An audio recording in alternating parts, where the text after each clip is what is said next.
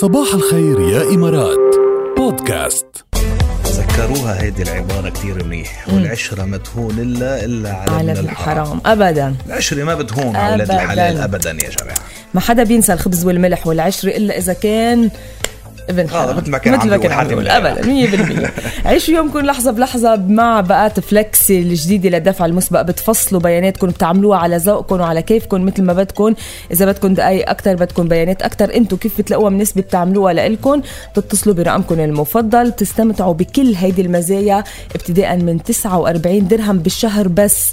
فيكم هلأ تشتركوا بالضغط على نجمة 111 نجمة 100 مربع، أو فيكم تزوروا do.ae. مترو الأخبار.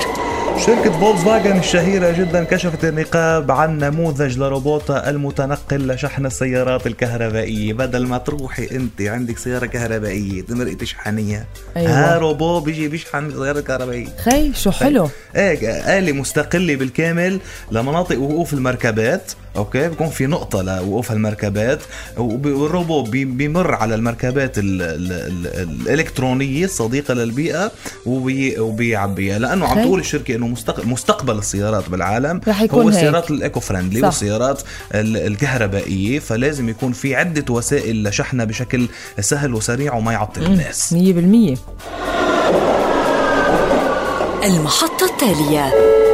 المحطة التالية بدنا نروح على ألمانيا. ببيان صدر عن الشرطة الألمانية طبعا عم بيبين إنه في أكثر من 20 قطار بالبلاد توقفت لمدة ساعة وأكثر تقريبا بسبب بجعة وقفت على خط اللي بيمرقوا عليه القطارات، سكة الحديد يعني، لأنه كانت حزينة على موت رفيقة.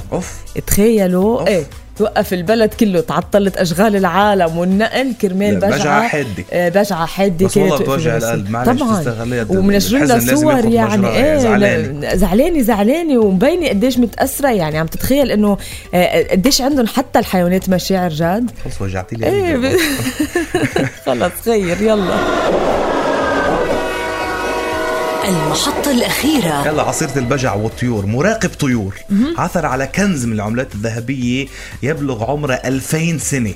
تقدر قيمتها بنحو 800,000 جنيه استرليني، يعني ما يعادل 1,144,000 دولار. واكتشف هالكنز المخبأ، وطبعا يعني سلم حكي السلطات المعنية، ورح يحصل على من قيمته على قيمة كبيرة وعلى مكافأة كتير كبيرة. مع نهاية السنة ما بتعرفوا الرزقة من وين بتجي. هذا اللي بدنا نقوله بهذا الخبر. مترو الأخبار. يلا سمعنا كيف رح نختم الساعة الثانية بصباح الخير. قبل ما نختم قولي ألو. في ألو كمان. ألو صباح الخير. ألو يسعد صباحك. هاي ركيل وجاد، صباح الخير. هاي شو أهلا وسهلا. أنا مش مصدقة إني عم بحكي معاكم، هاي أول مرة. مش مصدقة ليش أول مرة؟ إذا بتسمعينا وتحبينا شو ناطرة تعملي لهلا؟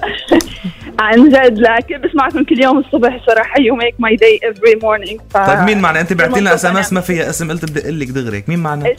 اسمي ميس أبو عاصي. يا أهلا وسهلا فيك يا ميس، تشرفنا فيكم. ميس، دقلك المدير اليوم شي دقيتي له حكيتوا مع بعض ولا بعد؟ أنا هلا واقفة معه، فعم بحكي له، بعثت له المسج للرابعة FM. طب هيدي ألو. هاي شو حلو. ألو مدير. يلا عالهوا، شو بتقولي له كلمة بآخر هالسنة وشو بتطلبي منه للسنة الجديدة؟ هلا الشركة اللي أنا بشتغل فيها ناس كتير مناح، وأنا كتير مبسوطة إنه مرينا بهالبانديميك كلنا مع بعض وتحملنا سوا وطلعنا فيها الحمد لله بنجاح. يعني عائلة بالضبط. حلو. فأنا بشتغل بمجال تأجير المعدات والآليات الهيفي إيكويبمنت، وضلينا يعني شغلنا موقف خلال كل فترة البانديميك. يعطيكي ألف عافية. والله يعافيكم. فالشركة كانت كثير متمسكة بالموظفين، ومنمر سوا بتقطع المرحلة، كتير مبسوطة. بحب أقول لهم إنه أنا معكم على طول، وإن شاء الله إنه يعني نضلنا مع بعض ونمر بكل المراحل الحلوة والصعبة سوا. شو حلو هالإيجابية. بس ما في طلب من المدير للسنة الجديدة؟ طلب يعني إذا بيزيدوا لي راتبي شوي بكون كتير.